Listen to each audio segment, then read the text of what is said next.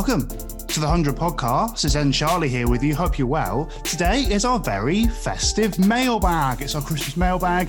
We've asked you for your questions for us to answer on our Christmas special. Now, when we put out the concept of a Christmas mailbag, we didn't really have a festive theme for it. We just assumed we might get Christmassy questions. And unsurprisingly, having thought about it, we haven't had any festive questions. So the only way this is really a Christmas mailbag is my Christmas jumper. As you can see, Charlie, here you are. It's a reindeer. Very nice. If I find out how to turn it on. Second, is it going to... There you go. Can you see it? Oh, wow. Look at that. Oh, the lights. Light up antlers. The antlers on my reindeer are going off on the light display. Now we'll work out how to turn it off.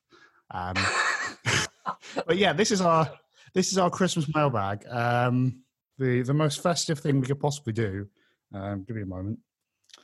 Right. First of all, Charlie, how are you doing whilst I try and work out how to turn off my Christmas jumper?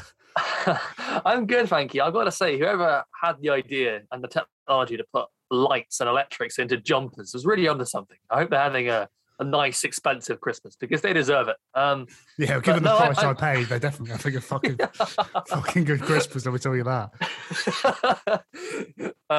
No, I'm good, thank you. I don't have a Christmas jumper actually at the moment, but I'm in the shed, which is cold. So and it's cold at Christmas. So I guess in that vein, I am feeling quite Christmassy because it's cold. Well, the nativity was cold, so I think if anything, you're even more festive than I am. The nativity did not have a glowing jumper. That's a very good point. You're kind of in a barn. You're kind of like that's a very good point. 100 Jesus. So. Yeah, I'm not quite sat in a manger. I am sat in a garden chair without a cushion. I'm just sitting on springs because it gets really damp and soggy in the winter. So I'm just sitting on springs. But I guess there's a modern day manger, in a way. Exactly. Well, Merry Christmas, everybody. Let's do our mailbag. If you do want to drop any Christmas questions our way for a future Christmas mailbag, you can go to our Twitter page at Podcast100, drop us a DM or just tag us in a tweet and ask your questions. We'll get round to them. Let's start with the first of two questions from Craig Ellicott. Hello, Craig. It reads, Hiya, I'm not sure if the information is available, but would love to know what the draft will look like this year. When is it? How many players will be retained? Is everything staying the same in terms of number of overseas players allowed? And the addition of an extra squad member based on the blast later in the season. Now, the extra squad member, of course, being the wildcard pick. Now, if you want more information on this, on retentions and draft, go listen to our retention rules special episode. We went through everything there. So we won't go through it completely in full, but on a base level, Craig, you get 10 retentions for each team. And then with the open slots that are opened up, you'll have the draft and teams can rebuild. I would fully recommend going through our retention rules podcast if you want all the latest on that, because that will give you a good base. And we discussed it in incredible depth for what was a very, very light announcement. We really stretched it out. So I would 100% go and look at that. But there's still wildcard players. There's still the same number of overseas, but the retention rules are covered in that podcast.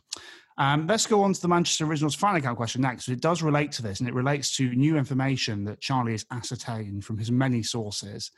The Manchester Originals fan account tweet says, when looking to retain players, is the price point fixed, or can you retain at a lower/higher price point? If the latter, which player will be the most significant riser/faller of those who will be retained? Right, Charlie, you're in the know. We've learned something about this since we recorded the retentions podcast, so tell us all. We have. I'm officially a cricket ITK now, which is pretty funny. But who'd have thought it? It's on me. But no, I can confirm that the price points are not fixed, and teams and players will be allowed to negotiate with their players to potentially move their price points up and down, depending on what they're looking for and what they want. So that does mean that we might see some fairly hefty increases and drops in terms of salaries and price brackets, but we don't know how that's going to work out just yet. I think actually it's an interesting thing because if you remember, Saqib Mahmood left the Manchester Originals last year because they asked him to take a pay cut. And that really opened up the Oval Invincibles to an absolute steal in getting Saqib. So I wonder if you might actually see this opening up some interesting stuff for the draft, because if there's a breakout player who a certain team don't want to pay that much money, then, they might go into the draft. And I think it actually opens up new possibilities for the weaker teams to rebuild. So I think that's actually an interesting aspect of this. Let's talk about highest risers, Charlie. Have you got an initial thought on who might go up the levels? Because I think it's a very obvious one. Yeah, I think there's a few guys who were either drafted quite low down or came in very late in the day as replacements on lower price brands and wildcards. That potential area there, I think, is where we might see rises. But actually, there's one from the Manchester Originals, funnily enough, who I think is a really obvious one who may well go up. He was their very last pick. It's Tom Hartley. He had a really superb season, a really, really standout player for them, I think, actually. He did incredibly well. And he may well be thinking, my performances are more valuable than the price I'm on. So he may well be thinking, I want to get more money, give me more money, or I'm going to go elsewhere. He would be, obviously, I don't want to speak about Tom Hartley, but in terms of, value for performance, Manchester are getting incredibly good value for Tom Hartley at the moment. And he is that kind of player, I think, is where you might be looking at guys who will be rising. Yeah, I think he kind of, for me, would look to go into the kind of round 8, round 10 range, I think would be fair, because I do think he's a very good player. And ultimately, if he's playing in your team every week and he's bobbling his allocation, that makes him one of your 10 most valuable players. So I think he would absolutely deserve at least a round 10 pick, if not a round 8 pick. I think he'd want to stay with the Manchester Originals would be my take, because the pitches there suit him. He plays for Lancashire. It just seems like a good deal for him. But ultimately, if he's not getting the right cash, then absolutely. If he can double his money next year, he should do it. So I do hope he goes up. Then the obvious one for me, former wildcard pick, Jake Lintott. Now, given how good a tournament he had, given how much he kind of broke out, I'd be really interested to see how the Southern Brave do this, because obviously they drafted very well. They have a lot of really high caliber talent. And actually, there are a number of players on that squad who will probably ask to be moved up. Tyrone Mills, for example, drafted considerably lower than he probably should have been. You've also got the case of, obviously Jake Lintott. There's other players in there who maybe might be thinking, I could get a bit more money out of this, maybe. Alex Davies is a great tournament, for example. But I do think Jake Lintott's the obvious one. And I think he would probably be someone who, if he went to a general draft, I think he wouldn't last past round 6, would be my suggestion to you, Charlie. I don't know what you make of that. No, I completely agree. I think they got an incredibly good deal by picking him as a wild card. I think that was a superb selection. He was just so good for them. He was really influential and instrumental.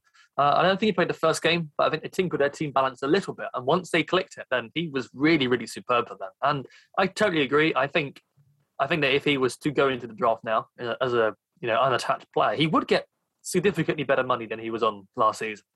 With that in mind, I think that he's in a good position right now. He can go to Southern Brave and say, I think that I'm deserving a bit more than I'm earning. And if they don't want to give him that, then he's in a good position to earn significantly more by going into the draft. The question is, does he then think that he wants to stick loyal and be loyal to the Southern Brave, who gave him a chance last year, who he did well for, and who he won the title with, let's not forget.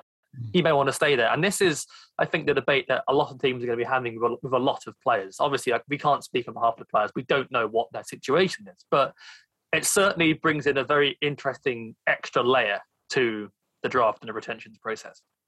I think the thing to remember is cricketers aren't paid a great deal in England. So if you're offered something less than you're worth, and there is a pretty high chance that another team's going to pay you 20 grand more, screw loyalty. It's your job. Well, I agree, yeah.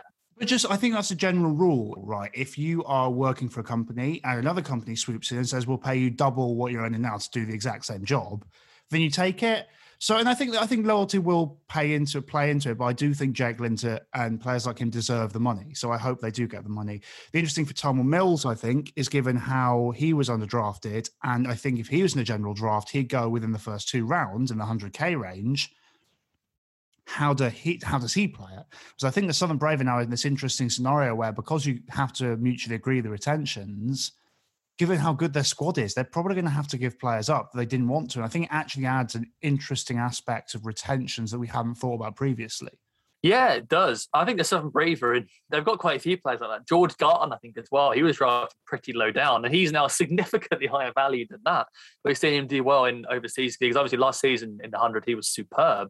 Again, he's one that if he wanted to be released, he could very easily make at least double what he's earning now because he's a really valuable young player with significant upside. In fact, I wouldn't be surprised if he went in the first 2 rounds just because of that.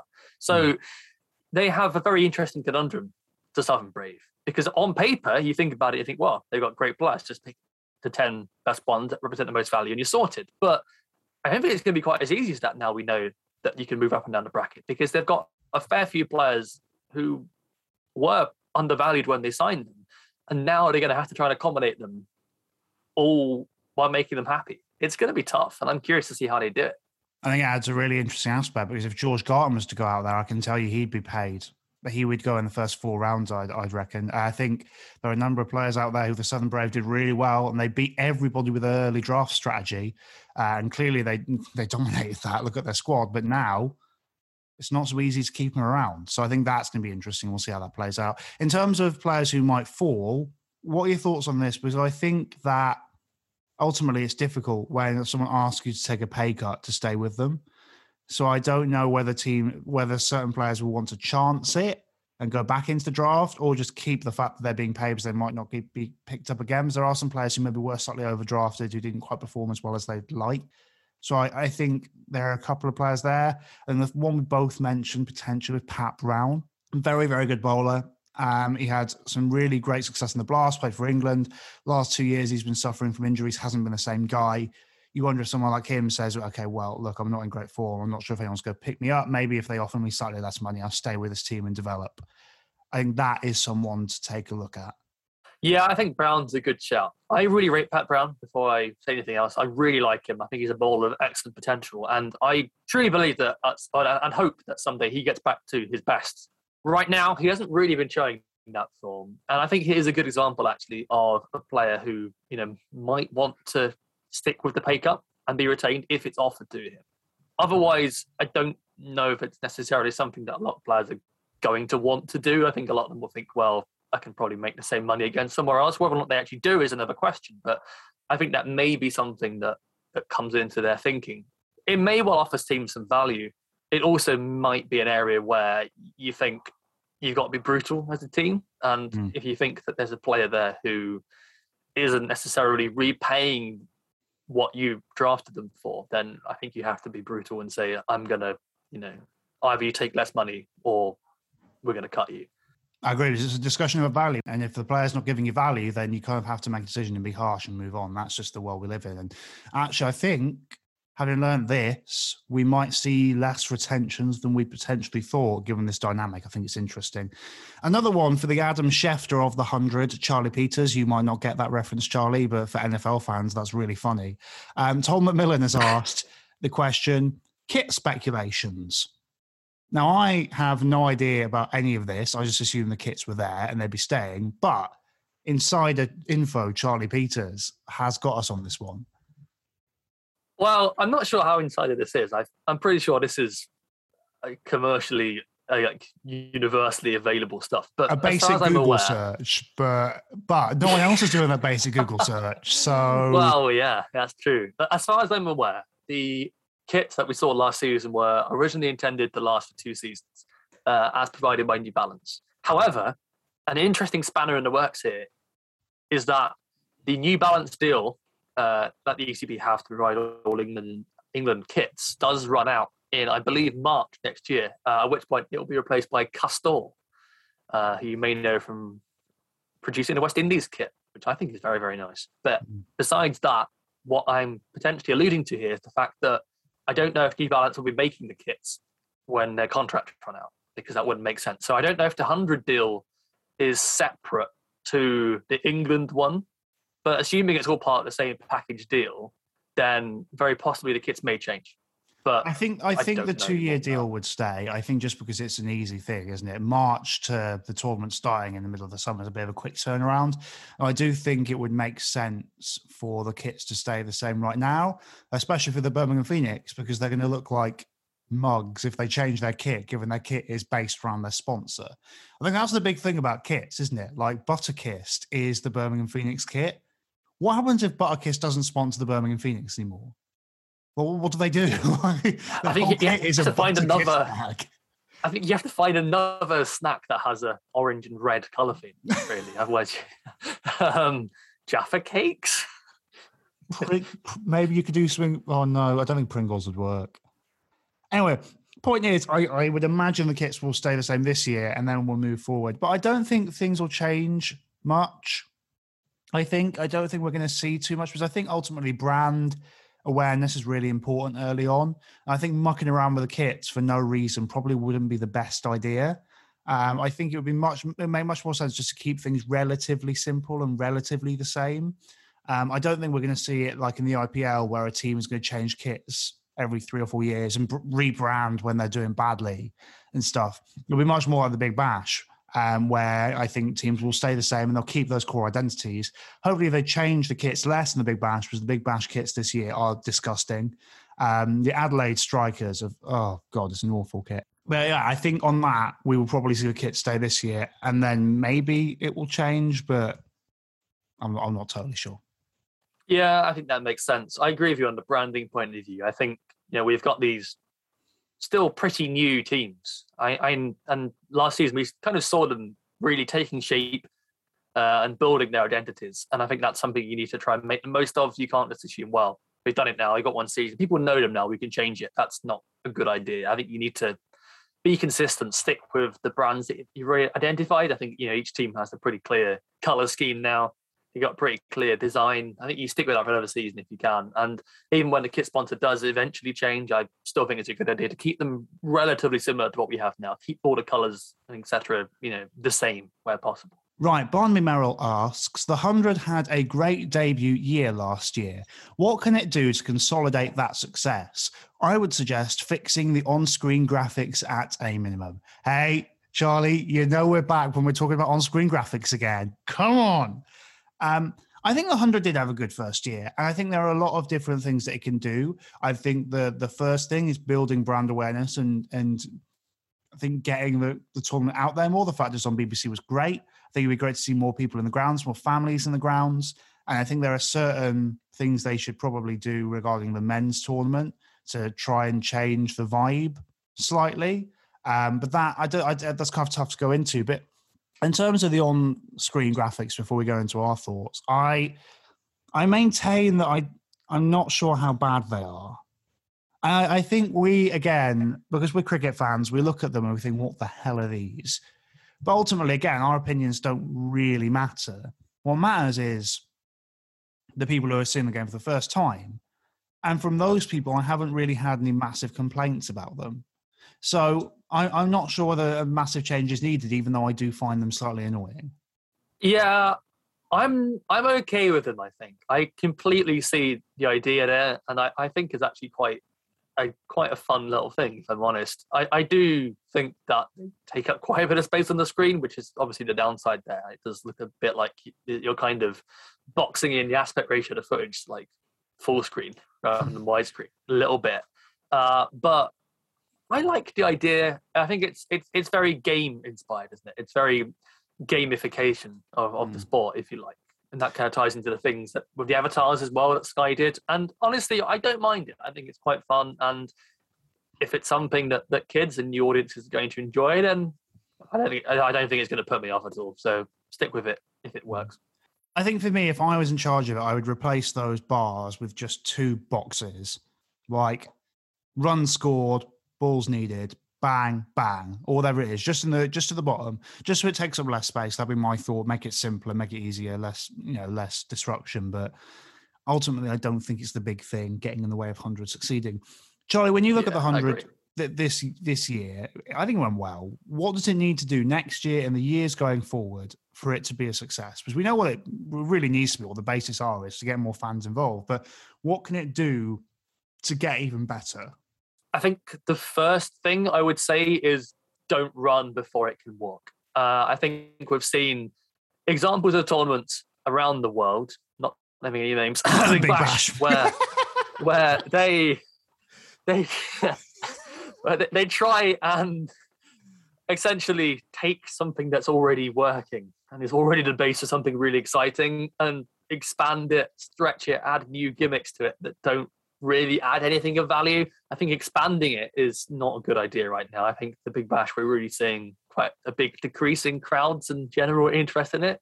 That's been along a downward trajectory for the last couple of seasons. And I would be very sad to see the 100 make the same mistake. I think having a relatively compact tournament is a very good thing. And I think that's the path it needs to be sticking on, I think. I also think something could be done, as you alluded to earlier, actually, Ed, about the general vibe in the grounds with the men's games. They can get a little bit laddish and a little bit boorish, and I don't think that's necessarily the kind of crowd that the 100 is aiming for. What you do about that, I don't know, because you can't stop people coming to the games. You can't necessarily police that in an obvious way, but I do think there's a conversation to be had on that front. Yeah, I don't think I'd take kids of a certain age to a men's game, given the game that I went to in London, how that was. I wouldn't do that. Women's game, absolutely fine. Atmosphere is great. Happy to do that. I think the atmosphere in the men's game is just a bit, it wasn't right. And I think they do have to think about that, because that's the one great thing about the Bash, is that it's a great family atmosphere, and the 100 has to make that work, in my opinion. Because ultimately, I know some people are like, well, these are the people who go watch sports and stuff. Well, okay, these are the people who go watch sports in London who are drunk going out with their mates after work. They're not the lifeblood of the sport. Well, the lifeblood of the sport will be and should be moving forward is young families and people from different backgrounds who are not pretty rich people, men usually working in the city, going having a few beers with the lads and shouting some comments at people at 8 p.m. That's not what the sport should be. So I think they do have to work that out. But I think our big message is to the 100s. Don't run before you walk. I completely agree with that. Don't expand the schedule. And we'll come on to that in our next question, actually. Don't expand the schedule and just don't make any drastic, silly changes just for the sake of it. This works. Don't add more gimmicks. Just let this gimmick work and then work things out from there. That leads on to our next question from 12K Torquay Palm. What do you think the schedule will look like? We hope exactly the same, basically. I think would probably be our thoughts on that. And then any changes to team strategies. We're going to come on to draft strategies momentarily, but I want to talk slightly more about actual in-game strategies right now, Charlie, if that's all right. What are the kind of changes that you think we might see from teams that weren't really exploited in the tournament we saw over the summer? Because I think with all these rules, people haven't quite worked out how the best way to use them is. Yeah, that's true. I think last season we saw it took a couple of games for a lot of teams to really find their footing, I guess, and really work out how to go about this new format. And I think by the end it was pretty clear that some teams had more or less cracked it and some teams were still floundering a little bit in that regard. I would say one area that I think a couple of teams might be looking to change is their approach early doors, batting in the power play. I think there was a little bit of stodginess from some teams, if I'm honest. Yeah. I think there was quite a lot of stodgy, negative batting that seemed more focused on wicket preservation than just going and hitting boundaries. And when you look at the teams that got to the final in the men's teams, Birmingham Phoenix, Southern Brave, they were both teams who weren't afraid to take risks in the power play. And it paid off for them very obviously. You look at the teams like the Spirit, Welsh Fire, who didn't do so well, they just weren't as aggressive. I was very unfortunate enough to watch the Spirit versus Superchargers game at Lords, and the Spirit response chasing was so negative. They were chasing, reasonably high total. I can't remember what it was exactly. And they were just happy to knock it around and take singles, and there was no intent whatsoever. And it was awful to watch because they were just solely, in terms of their strategy, losing the game. They weren't even trying to get close. And that's something that has to change in terms of strategy. So I'm expecting and hoping to see some more aggressive batting from those teams. Yeah, I think the team really to mention that for that is the Trent Rockets. I thought they put a real ceiling on themselves. I thought they had a really good team, and as you saw throughout the tournament, they had some good middle order knocks. If Alex Hales was playing for the Trent Rockets and he smacked 50 off 25, whatever it is, made a massive score really quickly, the game's over because they're a good team. But ultimately, they were too conservative. Now, that doesn't help, obviously, when you have Darcy Shaw, who is just... We were very fond of Darcy Shaw. when he kind of broke through. He had a good couple of years. He's got the yips, and hopefully he returns to form. But at the moment, he just can't do it. Not in the Big Bash, not wherever he goes. He just can't get it off the square and can't get his innings going. It's a shame because it's really fun to watch. But he's such a stodgy starter for them. They obviously need to replace him moving forward to the Toronto Rockets. But I think that's the kind of thing that teams should be looking at. Is thinking, well, okay, we've only got 100 balls. We've got this 25-ball power play. Let's go after it. Let's use it. And let's just make sure we don't put ourselves behind the 8-ball. So I think that's a very good point. And I do think with the 10-ball over stuff, I think that's a bit of a mirage. I don't think we're going to see a great deal of it. To be honest, I have come to believe I don't particularly love what it offers you. I think when you use your pace bowlers, they get tired. When you use your spinners, eventually the matchup's not going to work, or they're going to get found out, or whatever it is. So I'm not a particular fan of that, but I do think actually just the traditional T20 strategies of how hard do you go as a batting team is ultimately what is there to look at.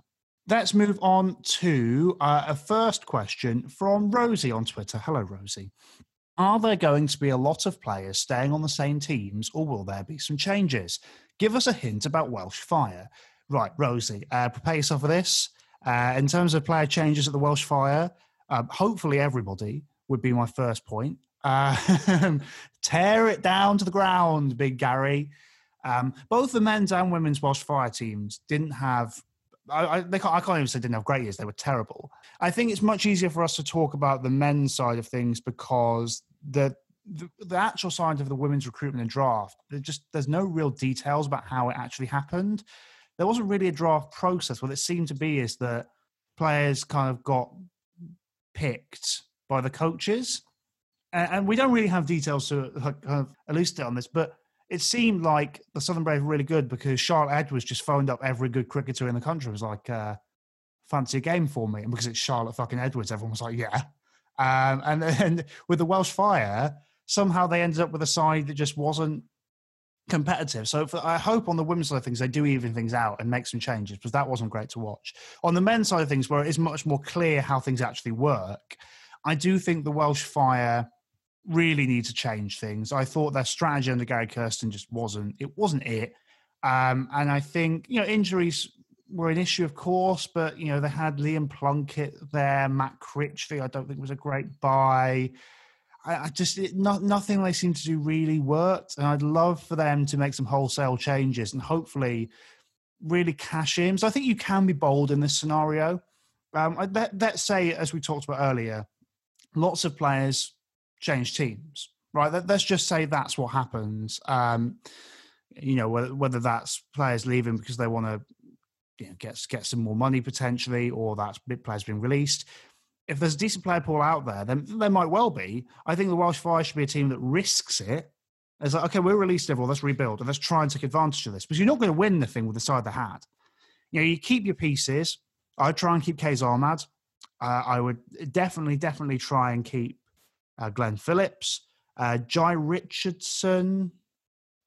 I think you probably keep those three. And get rid of Karen Pollard personally, and then you've got a couple of local players you like, Jake Ball for example. But then I think from that point you really try and just dismantle it, work with those building blocks, and try and get as much talent as you can possibly. That would be my thoughts on the Welsh Fire. Yeah, I agree. I completely agree. I think the worst case scenario for them is that they can just redraft a lot of the players that they already had, to be honest, because let's face it, a lot of them probably are going to go undrafted if they're released. So you can't really get any worse than what they already have. With that in mind, you might as well just release a lot of players that didn't really perform at that standard. You might as well, because you have nothing to lose by doing that. Potentially quite a lot to gain. I do think ultimately, if your team's not good, then you've got to risk it. Well, what's the point of just accepting you're going to come sixth again? Because neither the Welsh Fire or the London Spirit can win the tournament. I really don't think they can. I think ultimately you kind of have to risk it. And that comes on to our next question, actually, from Jack at Pig Cricket. Thank you for this, Jack. If all teams pursue a fairly optimum retention strategy, is there enough left in the player pool for last year's poorer teams to mount a reasonable challenge? Interesting question. I'm going to change it slightly, if that's all right, Jack, because I do not believe that all of the teams are going to pursue a fairly optimum retention strategy. Let's just look. Let's not give too much credit to 100 teams. I think every single 100 team, you can look at some of their selections and be like, "What on earth were you doing?" But let's just say that it kind of goes as we would expect, with, say, I don't know, 3 or 4 relatively big names being released. The Garton, maybe a George Garton goes, for example. I'm not saying he would, but a player of that caliber might go in. You might get, for example, a Saka Mahmood in the last draft when the Manchester Originals let him go. There will be those players in, even if teams pursue a good retention strategy, because however good your strategy is, it can't necessarily, the Southern Brave, they're probably not going to be able to keep everyone, right? So say a Garton or Linter or a Mills or whatever, and some other decent players pop up. What does that mean for a team like the Welsh Fire or the London Spirit, who are probably going to both blow things up completely? Do you think there's enough there for them to actually be a contender, Charlie? What are your thoughts on that? I don't know necessarily if there's going to be quite enough to be a contender this year.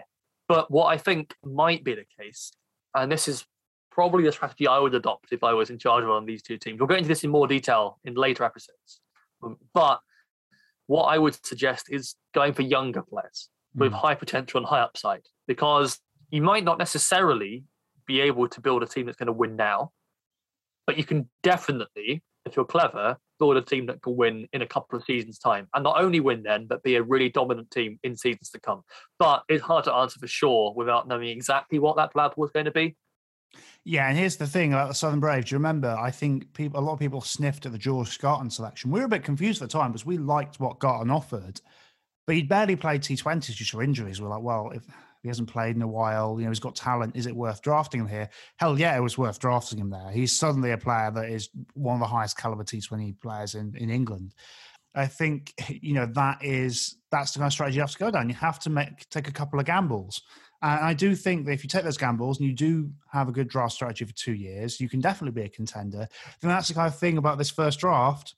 It's completely hamstrung 2 teams straight away because they just did it really badly. I think that, we'll go into more detail. I think 3 teams are going to blow up their squads this off season. I won't say who they are, but there's 2 obvious ones, another slightly less obvious one. But I do think that it'll be tough. But I am of the belief that they could mount a challenge. I'm not saying they could win it. I say that I think if the Spirit and the Fire blew everything up and the things go fell as we expect them to, and they used a good draft strategy, which again they're probably not going to because it's the London Spirit and Welsh Fire, I think they could mount a challenge. They are in a really weak position.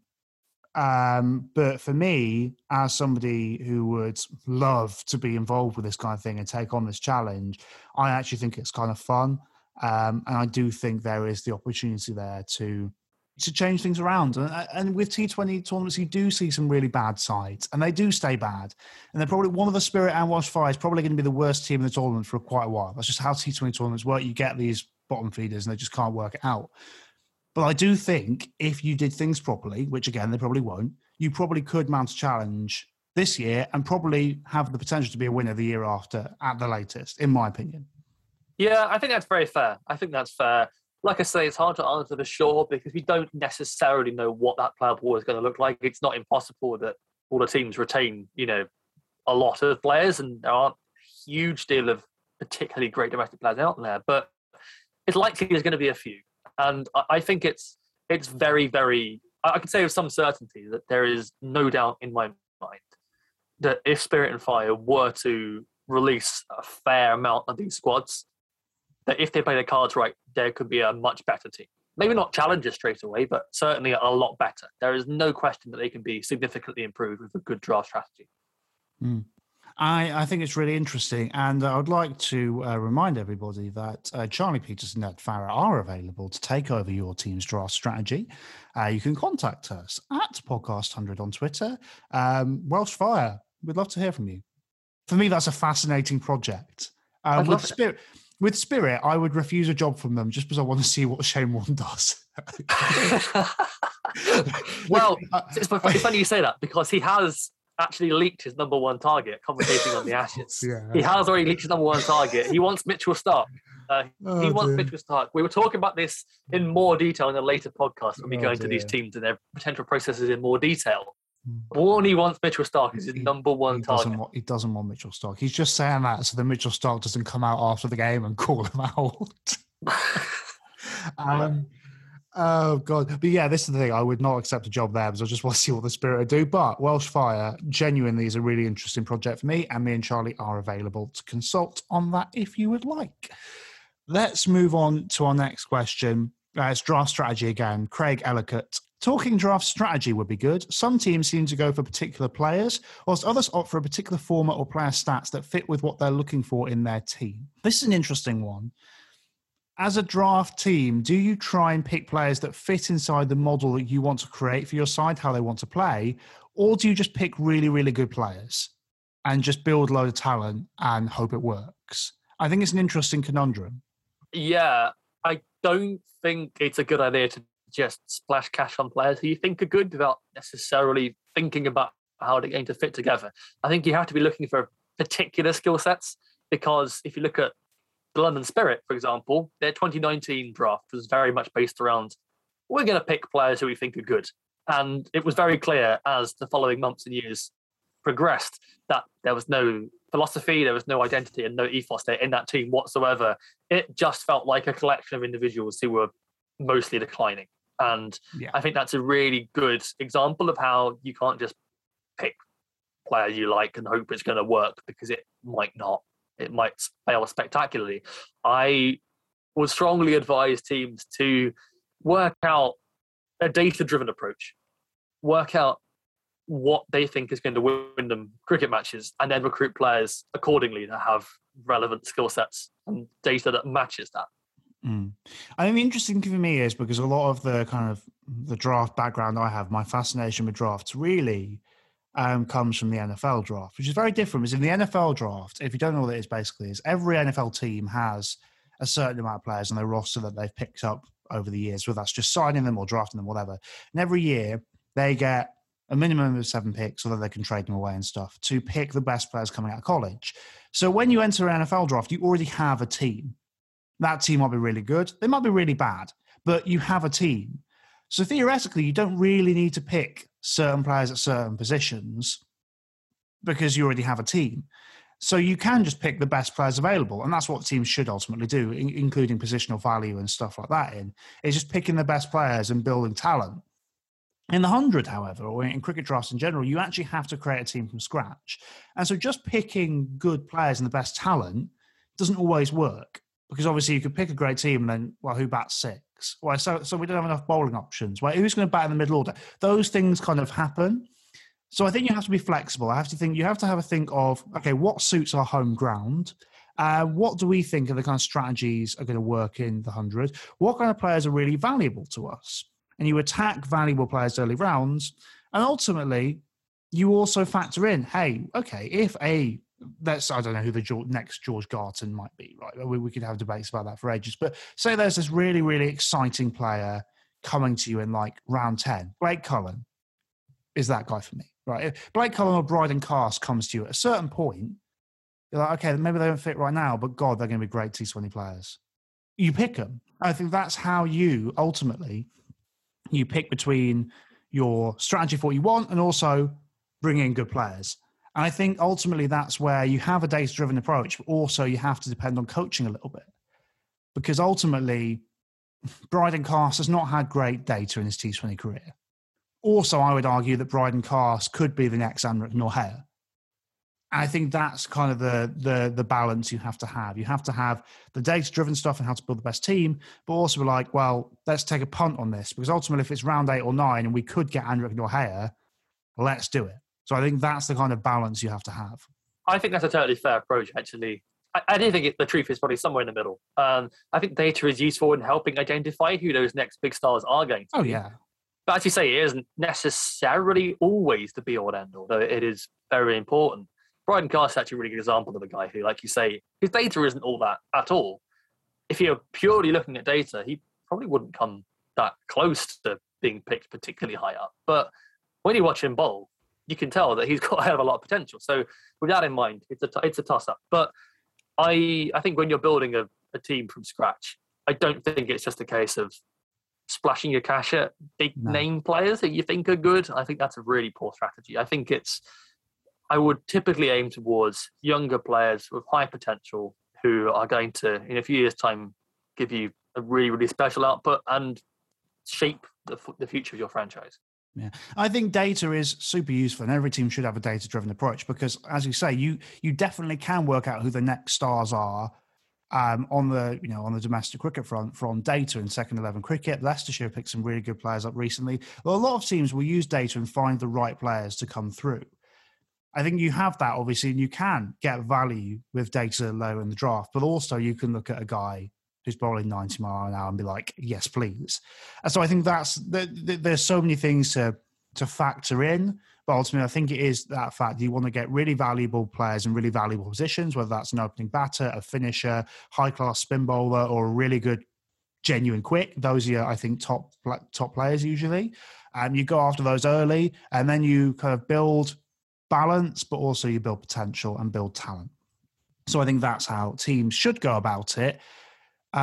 Whether teams will always go down that route, I think it's tough to find that balance. You can never do it perfectly, and I think drafting is very difficult. I think that's we can always criticize every pick, but it's really difficult. I mean, obviously, some teams are just really bad at it, but you can't have a perfect draft, and you can't have a perfect draft strategy.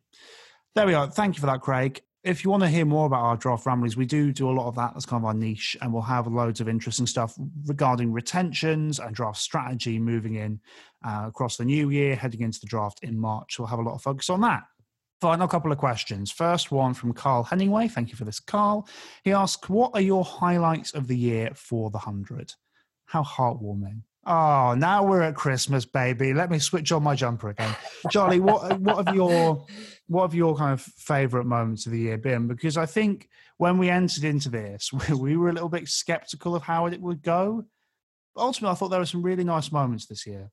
Absolutely. I think the first moment that really comes to mind for me was seeing with you and our friend Jack Butler the very first ever 100 game. Manchester Originals versus Oval Invincibles women, because I think coming into it, as you allude to, we were all a little bit, maybe skeptical. Is this going to work out as planned? Is it actually going to be any good? And going there, watching that game, I think it very quickly became apparent that yes, it was going to be good. It just felt so fresh and vibrant and genuinely exciting, and it felt like a real moment. And I think at that point, it really clicked for all of us. I think we all left thinking, this is good. This is going to work. There was just a real buzz around the ground. The vibe was really nice. It just felt like a very fun, positive experience that was just going to work going forward. I love that. And I think in general, just seeing how well the women's game has progressed and developed and really come to a much higher level of public conscious as a result of 100, that's been a highlight for me. That's just been so good. Yeah, that first game was fantastic. It was a bit of a shame the final for the women was so one-sided. Games like that happen, and it's just how it works. It was a shame that the Southern Brave are so dominant and just had one of those games in the final, which happens when you're playing the team that has Marizanne Kapan in it, obviously. And then the Oval Invincibles had a fantastic attack. And that's just how things roll. But I thought it was a fantastic tournament. And that first game really was rather magical. I think we both went in a little bit skeptical, and we spent the first hour, half an hour being like, what the hell are these graphics? What the hell is happening? And after the game, we left after that fantastic finish, and we were like, this is great. I think that was a real moment, and that was really genuinely very special, really genuinely very special. I think there were some fantastic moments. I think any moment that included Liam Livingston was pretty cool in general. I thought just the story of Jake Lintott was just fantastic on our end. I thought that was really special. Just having a guy kind of come out of nowhere almost was really lovely. And I think that was just, it was a really, really lovely story. And I'm just so happy that stories like that happen in the 100. I think that's what's great about the tournament is you get these kind of stories coming out of nowhere. So I thought that was really special as well. And yeah, there were just so many great moments. And I'm really looking forward to 2022 because I do hope that the tournament can continue to progress and we can keep making those memories, especially now a lot of the games are on the BBC. And actually running back to that question from earlier on from Barnaby and regarding what can they do to consolidate their success regarding to the 100, more games on free-to-air. So what happened with the F1, with the Verstappen-Hamilton title race? suddenly everyone was talking about it because it was on free-to-air telly. There are so many people who hadn't watched F1 before, barely watched F1, just watched them as it was the final and it was on free-to-air. So that's what the 100 is to do. Get out there more, just get players in the communities more, make those special memories and moments for families. And I think that will be the focus. And hopefully this tournament will go from strength to strength. Let's move on to our final question, shall we? Of the Christmas mailbag. How festive are we? This is Rosie again on Twitter. Thank you very much. This question is, which team is going to win next year? Wow, interesting. Southern Brave. Yes. It's really difficult to predict because we obviously don't know how this retention thing is going to be, and it could be a difficult situation for them. But I thought they were just clearly the best side once they worked out their balance. I thought they had a really good plan for their home ground. And, early on, we saw them struggling with, oh, my God, this is not going to work. But then it turns out, this might surprise you, Charlie, Mihaela J. Wardner is a very good coach. And he worked it out. And I don't know what Mihaela J. Wardner's problem is with the first 2 games of a season. I don't know if he just goes out drinking every night with his players to get to know them, and they're on the beers all the first couple of weeks, and then suddenly oh God, we're going to be knocked out in a moment. Probably should win out and win the tournament. But no, I really like what the Southern Brave do, and I think they're in the strongest position right now. I think when you look at both men's and women's tournaments, the teams that recruited best did the best. It seems like an obvious point, but I think some people and evidently coaches and general managers seem to forget that as well. If you have a good recruitment process, then you're probably going to do very well. And that happened. I think in the men's competition, the Brave and the Phoenix are arguably 2 of the best recruiters there, and they got to the final, deservedly so. Likewise, you look in the women's teams, Oval Invincibles recruited very well, deserved winners. Southern Brave probably had a better squad overall on paper, again, recruited very well and did well. So in both competitions, I think you're seeing the teams that recruited the best being the best teams. As obvious the point as that may seem. And I think the same is going to be true again next year. So I'd say all the teams I've mentioned above are going to have a very good chance again because they have good squads. They recruited well. Yeah, it's a bit boring of me to say the Southern Brave are probably favourites of both the men and women's team, but I think they'll probably bounce back in the women's tournament after a loss like that with the squad they have. I don't think they're going to lose a final for a second year. I don't think that's how it's going to go. I think they're going to find back. And again, it so much depends on recruitment and changes, but I do think they're both favourites. In terms of teams outside of the obvious, whereas we can say, look, Birmingham Phoenix had a very good year last year. I think ultimately they were just found out a little bit with that second SEMA spot, which just didn't work for them all tournament. And that's a shame. I think they got worked out a little bit, but they were really good. Is there a side, bar the Southern Brave, maybe bar the Phoenix, who I think are going to be really, really good again next year? Is there a team that you think is going to really come out of that pack and be a true challenger? I think there are 2 teams who I'm going to pencil in as being potentially pretty exciting. The first of them is Oval Invincibles. I think they have a very strong core in that squad. I think if they retain properly and recruit some good players, as I'm sure they will do, then I think they could be a real challenger here. They've got serious quality. Another team who I'd like to point out, who, despite their performances last season, do have a really strong core of players, despite having a coach they don't particularly rate that much, is the Northern Superchargers. Yeah. We were looking at squads the other day, actually, just kind of making tentative approaches to see who we would be looking at retaining and releasing, which we'll talk about in more detail in podcasts coming out in the new year. And I think we were both slightly surprised at just how many really quality players the Northern Superchargers have. I think did have some questionable areas of recruitment. I think that's fair to say. Some areas I would definitely be looking to change and improve on. But I think if they choose to retain the correct ones, I think they could have a really strong side. I mean, they won't because it's Darren Lehman, but they could. Yeah. Ultimately, I think the Northern Superchargers, for me, are a team that should be really contending. Look at the quality they have. Well, Adil Rashid, Harry Brook, David Willey, Tonko Lakamore. And there are Majib. There are so many players that, I mean, John Simpson had a great year. I mean, there are so many really good players there. And ultimately, they need to get rid of Chris Lynn. I mean, that was a dreadful selection. Agreed. They need to get better overseas on that front. obviously having Aaron Finch would have been nice, but obviously they need to work out how they're going to get rid of Chris Lynn and get a quality overseas in there. But ultimately, regardless of who they retain, the most important retention is whether they retain Darren Lehman. If they retain Darren Lehman, they're not winning the tournament next year. They're not, because, I mean, there's a number of reasons. Darren Lehman, I would be personally surprised, given the current climate, if Darren Lehman was still the coach of the Northern Superchargers next year. I think given everything that's gone on at Yorkshire, it would be a surprise for a man of his record to still be there. And I think that's kind of a tough one to work out, but I would be surprised if he's there. On a purely cricketing sense, and let's leave all of that out of that, because I think there are a lot of people who'll be able to explain it better than us. If I was in charge of the Northern Superchargers, and I looked at that year and I looked at what it was, and I was new to the side, I would get rid of Darren Lehman anyway, because I don't think he's a very good coach. It's just my thought. I don't think he's been a good T20 coach since he won the IPL with the Deccan Chargers. I think that's how long ago it was that the Deccan Chargers were still a thing. Oh man, the flashbacks, the memories. I think he is the ultimate one for me, because I think there's such a good squad. There's so much talent there that, you know, if Bryden Cast kicks on, David Willey, Majib, Adil Rashid, Callum Parkinson, that bowling set, that's really special. Let's say if they went overseas instead of Chris Lynn, then you have Aaron Finch there, you have Adam Lyth there. That's two really good top order options. David Willey again, Tom Kohler-Cadmore, Harry Brook, John Simpson. The talent is all there.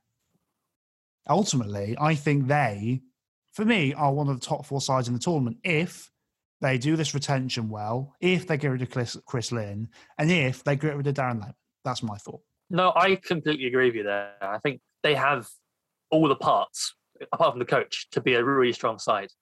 Whether or not they change that is another story for another day, and I'm sure we'll talk about that if or when anything does happen on that front.